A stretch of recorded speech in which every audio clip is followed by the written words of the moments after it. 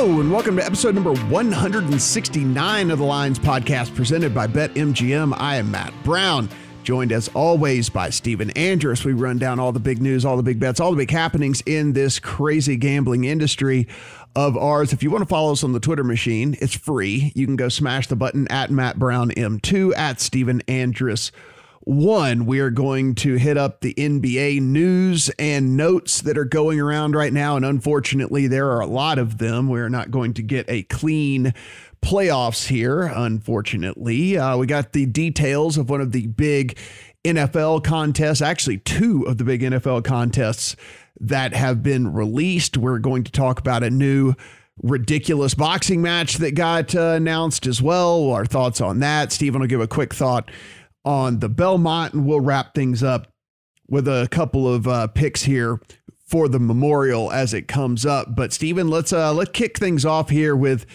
the NBA update. And man, this is just a bummer all around because you have three different teams that could have, seemed like made some real noise here with the way that they were playing and the way that things had shaken out. But as we sit when we're recording this here on Wednesday afternoon, Joel Embiid has been announced. He has a small meniscus tear. He is at least going to be out the game later tonight, or, depending on when you're listening to this, yesterday. But Anthony Davis missed the Lakers last game. Of course, they fall, now trailing the Suns 3-2 in that series. And Luka Doncic and the Mavericks were looking really, really good and promising. And then he has been injured as well. It doesn't look like he's going to miss time, but is certainly not 100%. And man, whenever we take a look at this, Steven, it's just, you got the Sixers. People were saying, the way they were playing, the way Embiid was playing,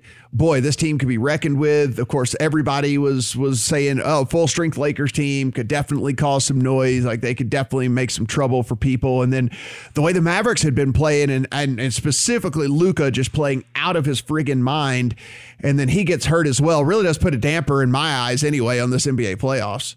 I am just sitting here in Philadelphia on tilt today, my friend. I mean, I'm having trouble at this hour trusting the process anymore with Joel Embiid's injury. I'm surfing Twitter trying to find some optimism for the Sixers in the Eastern Conference to at least get to the East Finals. And from everything I'm reading from, these certified athletic trainers that are on Twitter sharing opinions, it seems that the best case scenario for Joel Embiid is that he's going to be playing through some pain and swelling for the rest of the playoffs, and previous similar situations with this injury in the past have resulted in players getting surgery in the offseason. So any chance that I thought the Sixers had of competing with the Bucks or the Nets if they reach the Eastern Conference Finals just went out the window in my mind. I had actually, being in Pennsylvania, you have the benefit of sometimes betting on some futures and the book still giving you the chance to cash out early on those. I had bet on the Sixers when they locked in the 1 seed and avoided the Bucks and the Nets until they got to the Eastern Conference Finals. With this injury, I cashed it out because I'm concerned about what the Sixers are, even against the Atlanta Hawks in the second round, without Joel Embiid or with what sounds like an extremely hobbled Joel Embiid. So on the Western Conference side, it sucks for Anthony Davis and the Lakers, but I actually think this presents some betting value in Western Conference futures. The books had taken so much money over the season on the Lakers that they had been slow to move the odds for other teams. And even last night at BetMGM, when the Suns were just putting a torching on the Lakers in Game 5, I was watching, and BetMGM was the only book that still had the Western Conference odds up live as that game was going on. At tip, they were still at plus 800, and then slowly it just kept going down a little bit more and a little bit more to now where we sit right now at plus 500, plus 550. And I still think there's a little bit of value in there. If they take care of the Lakers, they just need to win one out of the next two games as we sit here recording this today. And then it looks like they'll get it looks like the Nuggets. It could be the Blazers still, but if it is the Nuggets, they're playing a team that they haven't played since January. They beat them once, lost the other 2 games in overtime, but that's when they had Jamal Murray, and Jamal Murray is no longer there, and the Suns look pretty damn good if you ask me. So if they get by the Lakers, I think the path is pretty darn clear for them to get to the West Finals, and at plus 550, or there's still a plus 600 sitting out there on the Suns. I think you can find some pretty good value in that. Yeah, the odds have shifted greatly, as you'd imagine, as we have moved on here. Nets plus 185 to win the whole thing. The Jazz plus 450 to win it all. Bucks 550, Clippers 650. Sixers are 9-1, Lakers all the way up to 10-1, Suns 12-1, Nuggets 25, Hawks 50, Mavs 50, Blazers 66, Knicks, Wizards, Grizzlies. Yeah, don't bet them. But I'll tell you this, Stephen, I'm looking here at NBA Finals MVP. And so you see the Lakers sitting at 10-1, but LeBron James MVP odds are at 11-1.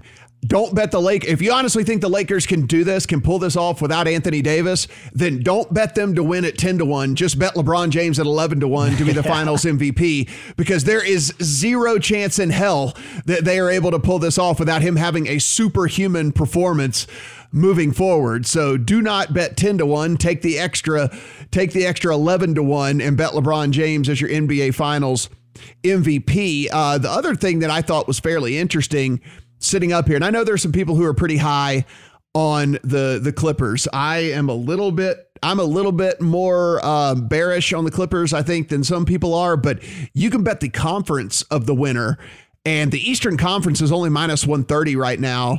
And with that, you're getting the Nets and the Bucks. And for me, I look at those two teams, and I think that those two teams are actually the favorites in my eyes right now, the Nets and the Bucks. And so you get both of those at minus 130. Western Conference is plus 105. I mean, I guess you could make a case for the Jazz as well. But for me, I think the Jazz are perfectly fine. I don't know if in a 7-game series against the Bucks or the Nets that they would be able to hold up and get it done. But there are basically where I'm going with this is there are some other interesting ways to go about betting this out there than just straight up, your futures tournament winner right now. So just be sure and take a look around the different options that BetMGM has up right now, because you might find a way that you can make a little bit more money. Like I'm saying, I mean, don't bet the Lakers, bet LeBron. I mean, you're getting an extra, extra payout on that. So just think about stuff from that standpoint as well.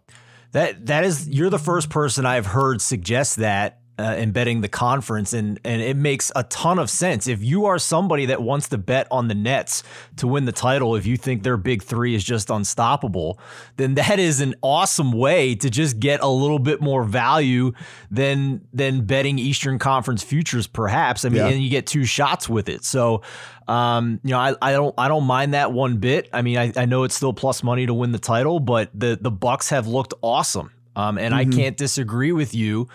And say that if the Bucks did get to the finals, they could be the favorite in the NBA Finals. I mean, with the Lakers now on the ropes, who knows what the odds will be in the NBA Finals if the Lakers aren't in it? It's basically up in the air. I mean, I think everybody would agree that the Nets will be the favorite in the finals if they get there, but if the Bucks get there and they're not facing the Lakers, you could make the argument that they'll wind up being the favorite. So that's a creative way to bet it. I like that.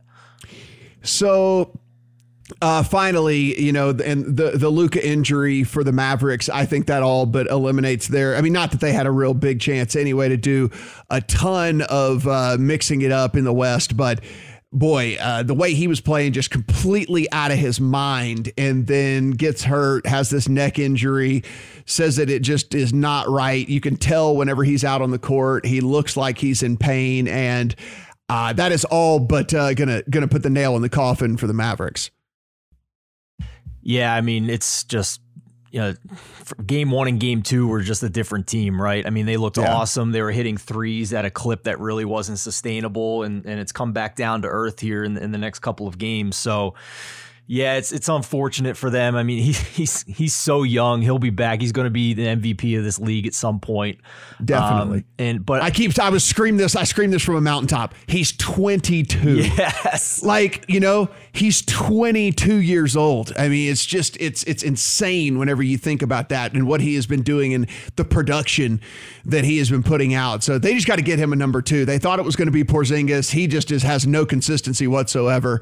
And if he can get a consistent number 2, it could be interesting for years to come. So let me ask you this. That's the 4-5 matchup in the West. Let's go over to the 4-5 matchup in the East. It looks like the Hawks are going to take care of the Knicks and move on. And now the Hawks would face a banged up Joel Embiid, who sounds like he's going to be playing through pain at the very least. Most books have shorter prices on the Hawks, but BetMGM has the Hawks 22-1 to win the East. And I'm not going to sit here and say I believe the Hawks are going to win the East and beat either the Bucks or the Nets if they reach the East Finals. But at 22-1, if they upset the Sixers, is there some value there to hedge out and make a profit? Is that price high enough for you to try and take a shot at that number as opposed to just betting the series price against the Sixers?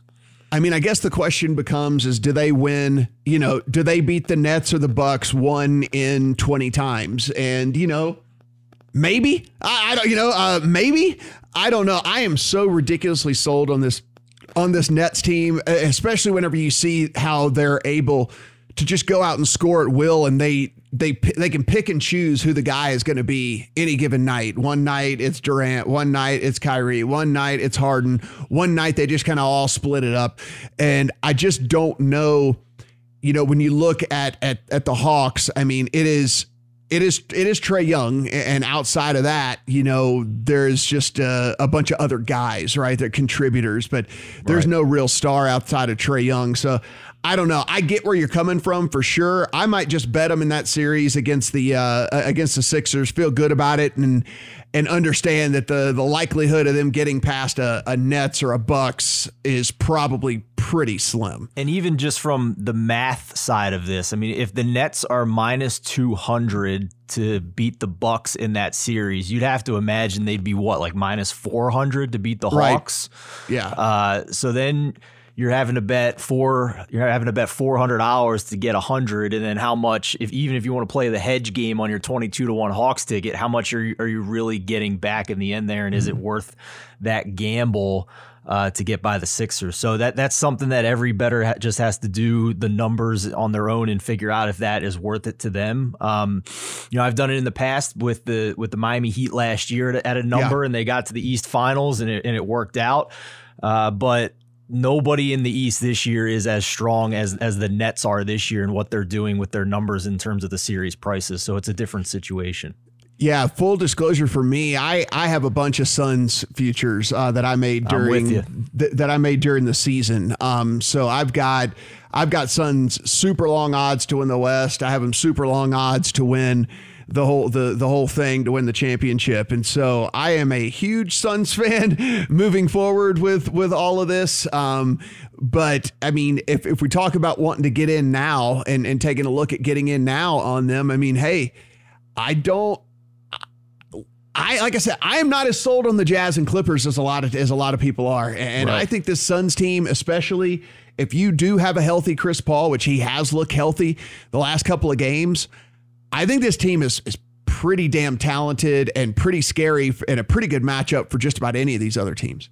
You know how I like to look at these conference futures. I like looking at one side of the bracket and who's going to have the easier path. And we didn't think that was the Suns when they had to play the Lakers in the first round. But as we record this, they're one game away from winning that series, and now would then have the easier series in the second round to avoid the Clippers and the Jazz. So it's opened up for them if they get by the Lakers here. And they're still third choice in the Western Conference odds, despite not having to play one of the top two choices until the final leg of that conference futures bet. So that's a path that has always been attractive to me in general. And I'm with you on the Suns. We did a video out on the Lions Twitter account earlier this week before Game 5 when Anthony Davis It looked like he wasn't going to play, and sure enough, he didn't. And we told people you might want to look at the Suns at plus 800. That number's gone now. But if you do the math on series prices, and if you were to theoretically parlay these together, you're still getting a little bit better price right now on the Suns at their Western Conference futures price, as opposed to if you were going to play them series by series and roll over the money. Yeah. So just, again, guys, always consider the different bets, the different ways that you can go about it out there, and take that into account. Some news came down this past week, and one of the big football handicapping contests out there came out with what they are going to be doing this football season. Never too early to get these out there, never too early to start signing people up. And so Circa has announced their Circa Million 3 contest. They're going to guarantee $4 million in prizes here. It's still $1,000 to enter. It is still $1 million to first place. But what they did do with that extra million, it was $3 million guaranteed last year. What they did with the extra million this year, which I think is a step in the right direction. I still would like to see it paid out a little bit deeper. They're only paying out to 50 places. So if you're, top 50 participants in the contest are going to get paid out. But what they're doing is they're taking that extra million and they're spreading it out between second and 50th place. And I think that is the way to go here. $1 million. If you enter $1,000 contest, you win $1 million. You are really, really damn happy. And so taking that extra money and making it worthwhile for all these other people who come really, really close has always been my stance. It's always been the way I like these contests. And, look, I came up through the poker boom, and one of the biggest mistakes that was made throughout the poker boom were making things too we're making things too top heavy and not putting enough money back into the economy. And I think what they've done here was spreading that extra million across the payout slots from 2 to 50 is certainly the way to go. They added, they still have the quarter prizes, which they had last year, which is super, super popular. So you don't have to, you can run hot for a quarter and you can still make some money in these contests. And then, Stephen, they added a quarter booby prize as well. So if you happen to have the worst record throughout the course of a quarter, then you can also get paid on this. But listen, I don't think it's perfect quite yet. I would like to see them pay out a little bit deeper than just 50 spots. But all of the additions here, I think, are certainly a step in the right direction. And kudos to the team over there at Circa. Yeah, I agree with you. I champion the taking the extra money and spreading it to the non-first place prize winners. That's always been my biggest frustration with daily fantasy sports, with the DraftKings and the FanDuel GPP models, and having to finish so damn high to make any real money. And at that point, you're just going against all of the people who are entering hundreds of lineups in every tournament and using computer modeling to make those lineups. And it just makes it unfair for the little guy to try and have a level playing field to cash big in those contests. So in a contest like this, where it's just handicapping, and you take that extra money and spread it out between all of the places, I think that's a really great step. And I'm kudos to Circa for taking that route as opposed to just making it extremely top heavy. Yeah, definitely. The only other thing I would do is, so any entrance over 4,000, what they do is they take the money and then they just distribute it. They just distribute it into the quarterly prizes. So, if they don't want to pay out further than 50 from the get-go, my only suggestion then from that point would just be, say like every 5 entries over the 4,000 will pay out $5,000 to another spot, right? Like to another slot. And so, if you get 4,005 entries and they pay out 51 spots, if you get 4,010 entries and they pay out 52 spots, and so just keep adding to the payouts for everything that you get over the guarantee. But again, like I said, I like the changes. They made a ton. Paying out to 75 or 100, I think would be a little bit better. But if not, I think taking any money over the guarantee and just paying out some extra slots would be great. But man, this contest is really, really good. The quarterly prize is really what has me entering this thing as much as I can, because it's hard. It's hard to run pure over a whole season, Stephen. But you can have a quarter where you can run hot. I was actually in it in the first quarter last year. I didn't end up cashing, but I did have a sweat at least for the first quarter. quarter. And, that made my entry fee worth it. And you're coming back for more, man. You got the smell of it, and you're trying to go back and get some more this year. I love it. And the best part about this contest, we buried the lead a little bit on the two most important words in this contest. No rake. Anytime you have that in a contest, that is just fantastic for bettors. They're not taking a cut. It's every dollar entered into this pool is going back to the bettors, and you don't find that very often these days. Then they also announced the Survivor contest that they had is back and way bigger than ever. 6 million guaranteed. Of course, you know how this works. It is 1,000 to enter, and it's a Survivor contest, so you have to be the last man standing. Last man standing will win $6 million. And of course, if there's multiple people, they'll split that money up. But 6 million guaranteed in this one, Steven. Now, there is a caveat here. Thanksgiving and Christmas are their own weeks. And so you have to keep that in mind when you're playing, and you have to keep that strategy in mind when you're playing, because you have to have some teams left to be able to use on Thanksgiving Day and Christmas Day, because if you find yourself and you've used up all those teams, then you're just going to be out of the contest. So again, there is some additional strategy at play here in this contest. But again, $1,000 to enter, 6 million guaranteed in the prize pool here. And they do have the undefeated bonus yet again for going 20-0 for the season. Again, this also no rake, and another contest that I'll be back in again this year. What's the deepest you've ever survived in a NFL Survivor pool? Because this is not my forte. I enter these every year, and I struggle, and I don't make it very far. And I'm curious if you've had any more success than I have. I've gotten fairly deep in these things before, but I've never really threatened to win any of them. But with this type of payday, skill, it's unique. With this type of payday, I'm going to keep rolling the dice. I can tell you that. Absolutely, right? Yeah, absolutely. With this type of payday, I'm certainly going to continue to roll the dice on this. Maximum of 6 entries per person in that contest, so you can get in 6 different times if you want to for your shot at the $6 million. So it is something else for sure. And, if you have the bankroll, I certainly would recommend entering two entries, but that just helps you out with your strategy just a little bit more. And certainly if you can keep both entries alive, the deeper you get into the contest, the better you can start to really strategize how to go about playing it. But good job for the guys over at Circa. Looking forward to see what the other people are going to offer this year. DraftKings, I know, is going to have another handicapping contest. Talk to those guys about it. They're also going to have a sports betting world championship. So interested to see if BetMGM does something this year. We know Westgate will come back out with the super contest and what they'll be doing. So imagine we'll be seeing more of these as more states open up, more books get going, and more people start betting. So very interested to see all that. And speaking of our friends over at BetMGM, here is a little message from those guys.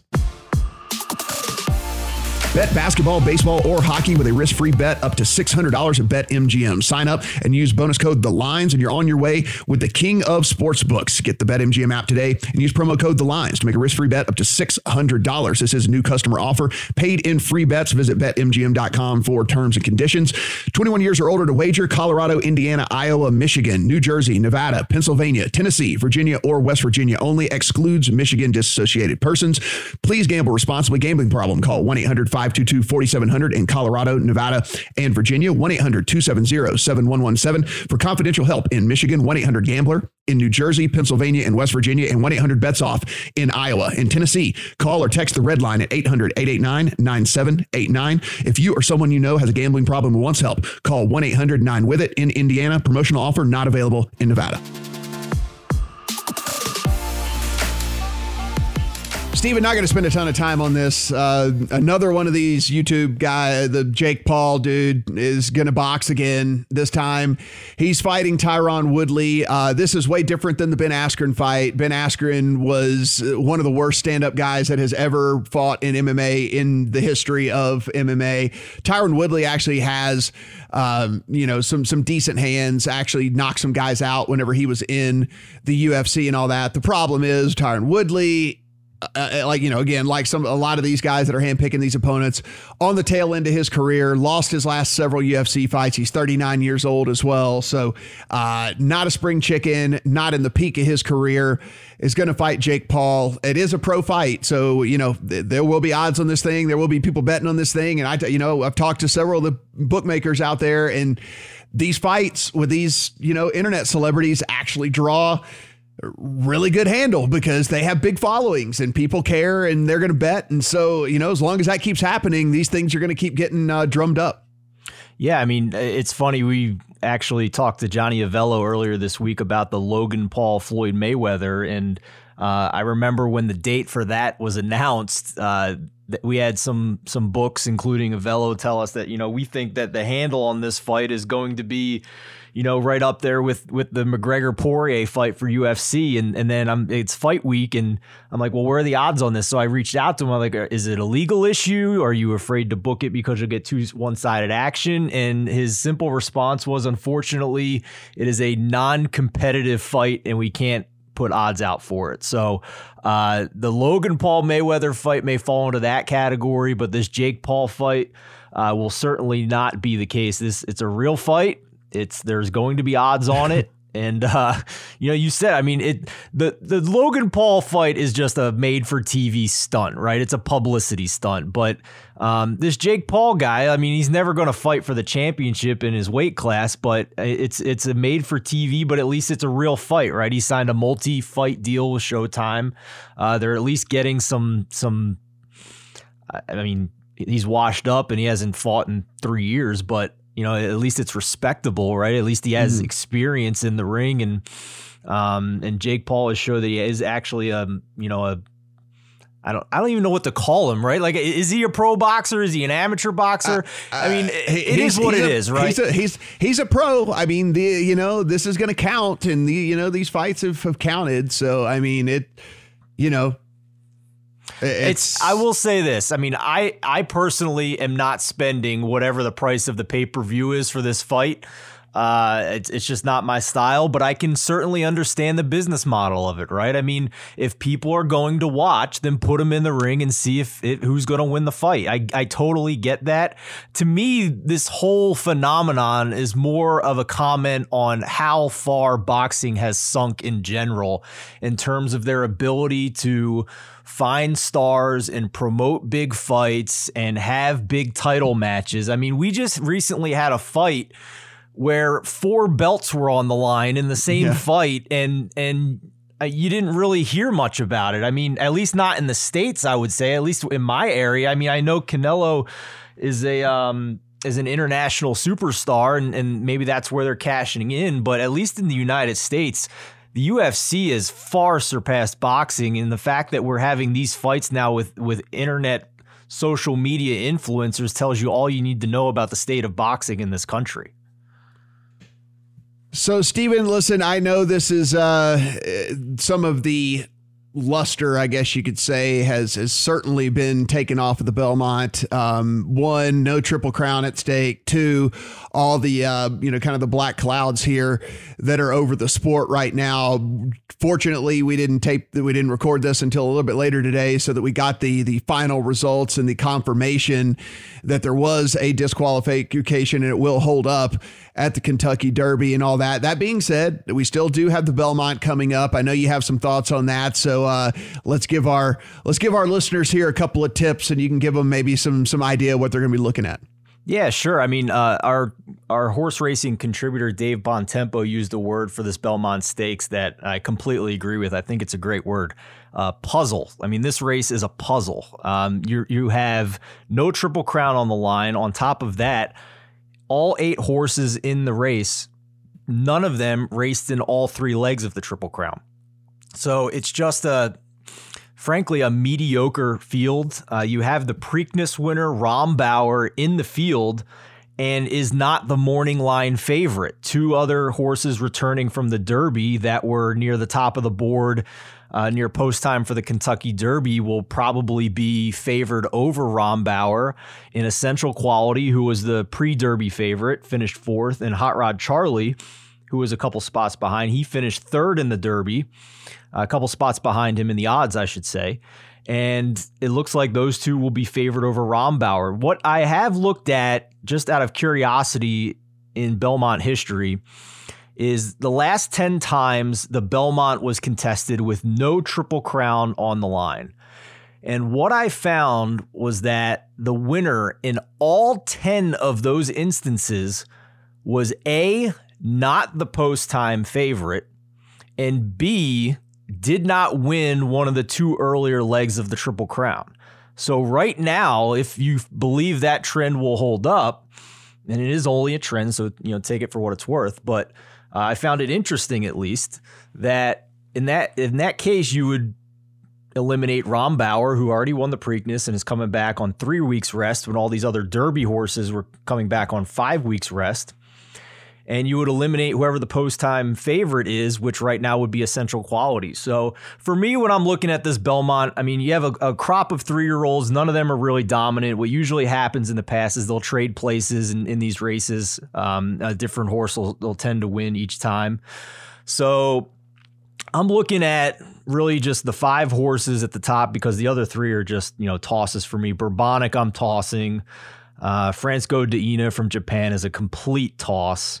And then Overtook, the 8 horse, you can toss him as well. So that leaves the 5 other horses. And I'm just going to look and see who has the best odds of the other 5 and take a price, because those other 10 horses that have won in the past 10 Belmonts when a Triple Crown wasn't on the line, a couple of them were like 3 or 4 to 1, but a lot of them were double-digit odds when they won the Belmont. And this is a 1.5 mile race. No horse has ever run a 1.5 mile that's ever run in the Belmont Stakes. So it's the first time running this distance. And the Belmont is a deep track. Belmont Park is a deep track. So it's really anybody's guess to know how these horses are going to handle that type of track. It's a grueling race for these horses. So my best advice in a year where it's totally up in the air, of those 5 horses, just take the best price and hope for the best. If you want deeper picks, exotics, you can go to thelines.com and check out Dave Bontempo's article, and he has some ideas for you on how to play a superfecta in this race, and if you want to play one of the other horses that are a little deeper down the board as well. As for you, just as far as action you would typically have, what are you... what percentile for this race as compared to, not only the previous 2 races of this season, but even Belmont's years past? Sure. Yeah. I will tell you that, let's just say I typically wager about $100 on the Kentucky Derby. And usually about the same for the Preakness. In a race like this, I'll probably only do about half of that. I'll do like $50 on the Belmont Stakes and try and take a price. And hope for the best. Now in Belmont's where a Triple Crown is on the line, then I'm wagering a little bit more. I feel stronger about the favorite. I hit the trifecta when American Pharoah won the Triple Crown. I hit the trifecta when Authentic won the Triple Crown. It's a little easier to handicap when you have a really good horse in the mix. And usually that means all the other horses are afraid to race them, so it makes the field even weaker. So in this case, you have a pretty... Overall, I think this crop is mediocre compared to past years, but you have some of the Derby favorites coming back to run in this race. And you have the Preakness winner as well. So that's going to lead to not really much consensus at the top of the odds board and allow you to kind of just, hope for the best and take your shot. So yeah, that's kind of my strategy for this Belmont. I'll probably wager $50 and see if I can find one of these top 5 horses and hope to get 10 to 1 or maybe a little bit longer on one of them. All right, so let's close things out here talking about the Memorial this week. We got another one, Stephen, another outright, was able to cash in on Kokrak this week. One of the easier sweats for me because I had Jordan and I had Kokrak. So I didn't really, and they were so clear of the field that I didn't really have to worry about their poor play, which was, by the way, very poor on Sunday, but it didn't even, it didn't matter. So that was good times, fun times. Kokrak super long odds and was able to get another outright home. So we will try again this week at Memorial. One of the interesting things here, I guess, though, heading into this one is that we do like to look at course history. We do like to see how people perform before. We do like to look at statistics from the course in the past, and it's just not the case here. I mean, start at the top, 9.3 million purse, 1.67 to the winner. It's in Dublin, Ohio. Of course, this is Jack's Place, Muirfield Village. It's about a little over 7,500 yards, par 72. 14 of the top 20 players in the world are going to be in this thing. It is an invitational, so there's only 120 runners, and top 65 and ties make the cut. So whenever you look at those odds of to make the cut, or even a top 30 or top 40 pick or something like that, you're going to look, and the odds aren't going to be quite as long as what they usually are for these other tournaments, because there's going to be about 35 fewer golfers teeing it up. So just keep that in mind as you look at these odds and we move forward with everything. But the real story here, Steven, is the fact that this course is going to look completely different, and that this course has been remodeled. If you look, this is per the press release. Most holes have had the green complexes 100% recontoured and rebuilt with significant bunker modifications. Only the greens on 12, 13, 14, and 17 resemble the old greens. And so 14 different greens on this course are going to be completely new to this field. On holes 1, 15, and 17, the fairway bunker complexes were strategically repositioned. Hole number 15 was rebuilt entirely from tee to green with new fairway bunkers and extensive grade changes and landing zones. So I am going to weigh a little bit of what we know of this course, Stephen, but I will caution people here that we don't really know a ton now at this point, because we're talking about several different greens that have been completely changed. One hole completely rebuilt tee to green. They've changed up the bunkers. They added trees out here as well. So the sight lines are going to be different. You aren't going to be able to just bomb it because you can find yourself in a bunch of trouble. So I'm being a little bit more cautious this week with who's played well here in the past. I can't blame you for that. That's for sure. I mean, it's not your typical horse for the course situation, to use one of my favorite golf phrases. But yeah, I'm sticking to fundamentals this week. I'm sticking with strokes gained on approach. I'm sticking with, off the tee and around the green. And I'm looking at, strokes gained on par fives. With some of the unknowns we see there, I want to know who's scoring best on these par fives. In general on the tour, to try and capitalize on some of the other mistakes that might come up. But, one thing I will say is that with these greens being totally redone, there is one guy who struggled putting on these greens in the past, but has done really well in gaining strokes on the field in other areas, and that's Xander Schauffele. He's come close to winning this a few times. And with the greens being redone, it might help him now a little bit to have everybody on the same playing field. So that's one guy I'm looking at, and I'm curious if there's any guys near the top of the board you're looking at this week, or if you're looking a little bit further down. So yeah, let's run down the odds here over at our BetMGM. And Jon Rahm is your favorite at 11-1, and then it goes DeChambeau, Spieth, and JT, Rory all coming in at 16-1, Morikawa 18, Hovland 18, Xander 20, Matsuyama, Cantlay 22, Finau 25, and then Connors at 30. Stephen, I'll be pretty honest. I don't know what Jon Rahm has done to find himself as the overwhelming favorite in this field. I mean, when you look at who has really been tearing it up as far as golf goes, I mean, none of these guys really at the top have shown any sort of consistency whatsoever outside of Jordan Spieth recently. So you look at Rahm, he hadn't won this year. He hadn't really competed to win. Like, you're going to look at a lot of his finishing positions, and if you weren't watching the tournament, you're just like, what are you talking about? He was T5 here and he was T6 here, and that was just due to like huge Sunday rounds where he climbed up the leaderboard, and that's how he crept into these top 10s. But I mean, he really wasn't competing. He hadn't competed in a long time, and no consistency out of Bryson.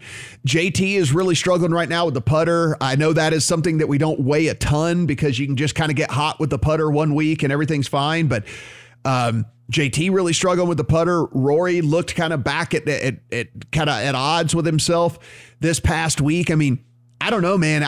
I look at these guys at the top, and I'm not real sure I'm going to play any of them. Yeah, I'm with you. I mean, I think it sets up nicely to play some bigger prices. I mean, Jon Rahm, 72 to open the PGA, 75 the next day. You go back to the Wells Fargo, he opens with a 76 in round one, makes and misses the cut. The Masters, he had 3 straight rounds of 72, and then surged with a 66 on Sunday to get T5s. That's exactly what you're talking about to get back in the mix there. So, Jon Rahm has not shot 67 or less since October in the first round. I had to go all the way back to October to find a 67. Which keeps him from really contending, right? Because like everybody else is like getting themselves in position here, and he's always playing from behind. And that's why, again, I just don't know, I don't see any reason for him to be at 11, and all of these other guys who, again, have just kind of been up and down as well, find themselves, as 16, 18, 20, something like that. It's hard for me to get there. Maybe I'm being too harsh on Rahm. He's definitely one of the best players in the world. I'm not saying that that's not the case, but it just, to me, seems like that those odds are just a little bit out of whack. Yeah, and for me, he's always near the top of the stat model. It seems no matter what I plug in. And this week, it's the approach game that has him outside the other contenders near the top of the model. I mean, he's 38th in this field in strokes gained on approach, and all the other guys near the top of the model are top 10. A couple guys who are top 20, but he's losing strokes to the other contenders in that area. He's miserable around the green in his past 24 rounds. And his par 4 scoring on holes from 450 to 500 is outside the top 70. So, he's gaining strokes on the field off the tee and on par 5s. He's a bomber. He hits it a long way, so that helps him. But his game is not well rounded right now. So I'm with you. I love that they keep putting him at the top of the board at short odds. And I'm going to keep taking the value on other guys down the board. Yeah. So where are you kind of starting your betting card this week? Mentioned Xander Schauffele. I'm gonna take him. I found a 22-1 on him. He's 20-1 at BetMGM, I believe. And the other guy near the top of the board, I can't quit him, man. We talked about it at the PGA Championship, but I'm taking Victor Hovland again. What? I can't quit. Like he's got to win at some point. It's just Jesus. It's like I know. He's 18-1 at BetMGM. I found a 20-1. I like him at 20-1. He's been close, right? He's been so close. Yeah. He's been top 3 a couple of times. I think he got a little bit too aggressive at the PGA Championship. That did him in after a pretty solid start. But this course fits him pretty well. And then going deeper, it's a name that you and I and Brett Colson, when we've talked majors weeks about, Joaquin Niemann fits here pretty well. Mm-hmm. And I found a 40-1 on him still out there at a lot of spots. I actually found a 45-1 still out there on Niemann. So he's played well here at this tournament. He's a good fit. His game is in good form. So at 40-1, considering how vulnerable some of the other players are in this field, that's another guy kind of in the middle of the board that I'm looking at. So here's the problem. So, all right, Vic is second overall in my model in 36-24 in the last 12 rounds. So it's like he checks all the boxes of the things that I'm looking for. He does everything well. He's not out in this field. He's not outside the top 35 in anything that I'm looking at. And the one thing that he's down at like 35, whatever's driving distance, which again is not all that big of a deal to me like this week. So it's just, I know I can't, I got to play him, but it's just, it's like he can't put all 4 rounds together to win. I don't know. Maybe he's the guy you just keep cashing checks like every week, playing him top 20, top 10, and just play top 10s and top 20s on him and just keep cashing over and over and over again and feel good about it. It just, when he does win, you're just going to feel like such an ass that you didn't have him, you know? It's like mini Tony Finau this year with Vic Hovland. That's what he is. I know. It really. You know who's the number 1 in all 3 versions of my model? Charlie Hoffman. Yeah. I mean, I was going to ask you about him because he's showing up. He's not that high in the model, but I'm curious if you look at that and you're going to take another shot in the outright market on him, or if you are going to just keep playing the derivatives on him. Yeah, I mean, the thing is, like, what is his win equity, right? Like, do I honestly think he can win against this field? I don't necessarily think that, but I think he's a super strong play for top 20 markets, for top 10 markets. And if there's any head-to-heads you can find with him out there, he's most likely going to be paired against a guy who is not playing as well as he is right now, probably doesn't possess the skills that he has right now either. So, like, I think I think Hoffman's another super strong play in head-to-heads as well. I mean, I got to be honest with you, this might be a light week of outrights for me. Right. And I might literally just be picking kind of 3 or 4, maybe 5 tops, mid-range type guys, playing those and really investing the bulk of my money into, like we talk about, these top 40, top 30, top 20, top 10 markets and head-to-heads and groupings and things, because I don't love a lot of these guys. And the guys I do love, like, look, I love Vic and I think Vic's awesome, but Vic doesn't win. He's at 18-1. Like, those odds, like Corey Connors, I love Corey Connors. I was getting Corey Connors at 75-1 a month and a half ago. He's at 30, right now. He doesn't win either, And so it's like you're not getting the odds on these guys that we liked a month and a half ago that we'd really like.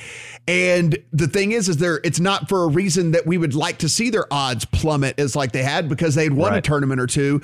That's not what's going on. And so, yeah, you might find me more in this kind of mid-range and, a Hoff at 50. I don't know, a Keegan at 50, even though, like, I don't think Keegan's, win equity is all that high. A Burns at 50, like any of these guys, like in this 50 to 60 range. Ricky Fowler kind of put it together a little bit his last time out at the PGA. So maybe these little mid-range guys is where I'm going to look this week and just, play my studs and head-to-heads and groupings. Yeah, I'm with you. I mean, I'm Tony Finau popped a little bit, but for me, but I'm not going to bet him to win. I'm going to bet him in maybe a top 5 if I'm feeling saucy. But I mean, he's a top 10 candidate, right? I mean, he's been a top 10 machine, so I'm gonna be looking for him. And then, I'm going to take my shot on some long shots here. I know our colleague Brett Colson likes Russell Henley this week.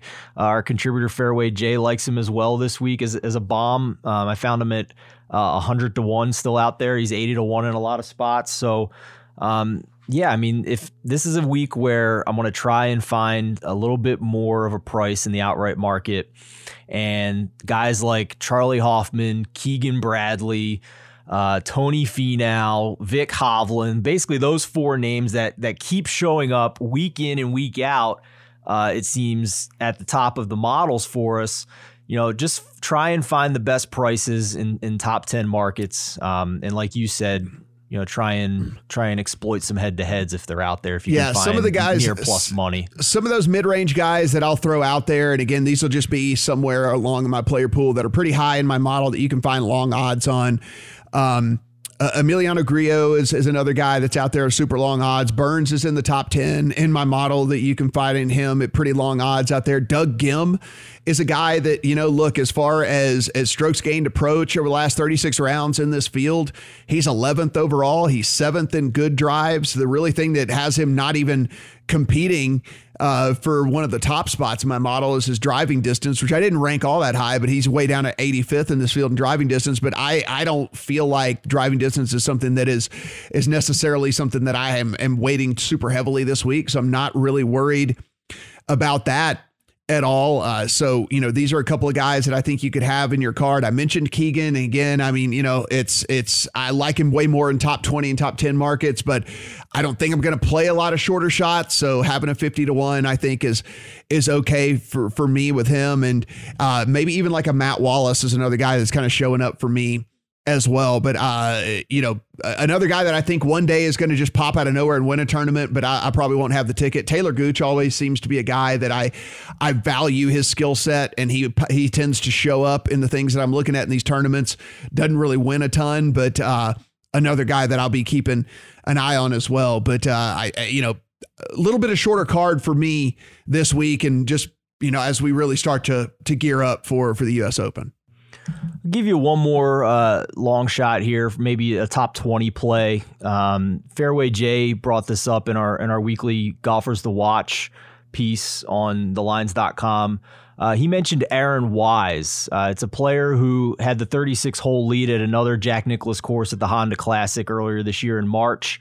I wound up finishing T13, but top 10 at the PGA Championship, despite a 79 in his second round. His tee to green and off the tee game has been top 25, so that's been pretty solid. And his putting has gotten a lot better. The PGA Championship was his best strokes gained putting in almost 2 years. So young guy, he still hasn't even turned 25 yet, I think. And you can probably find a plus 450 out there for him to finish top 20 this week.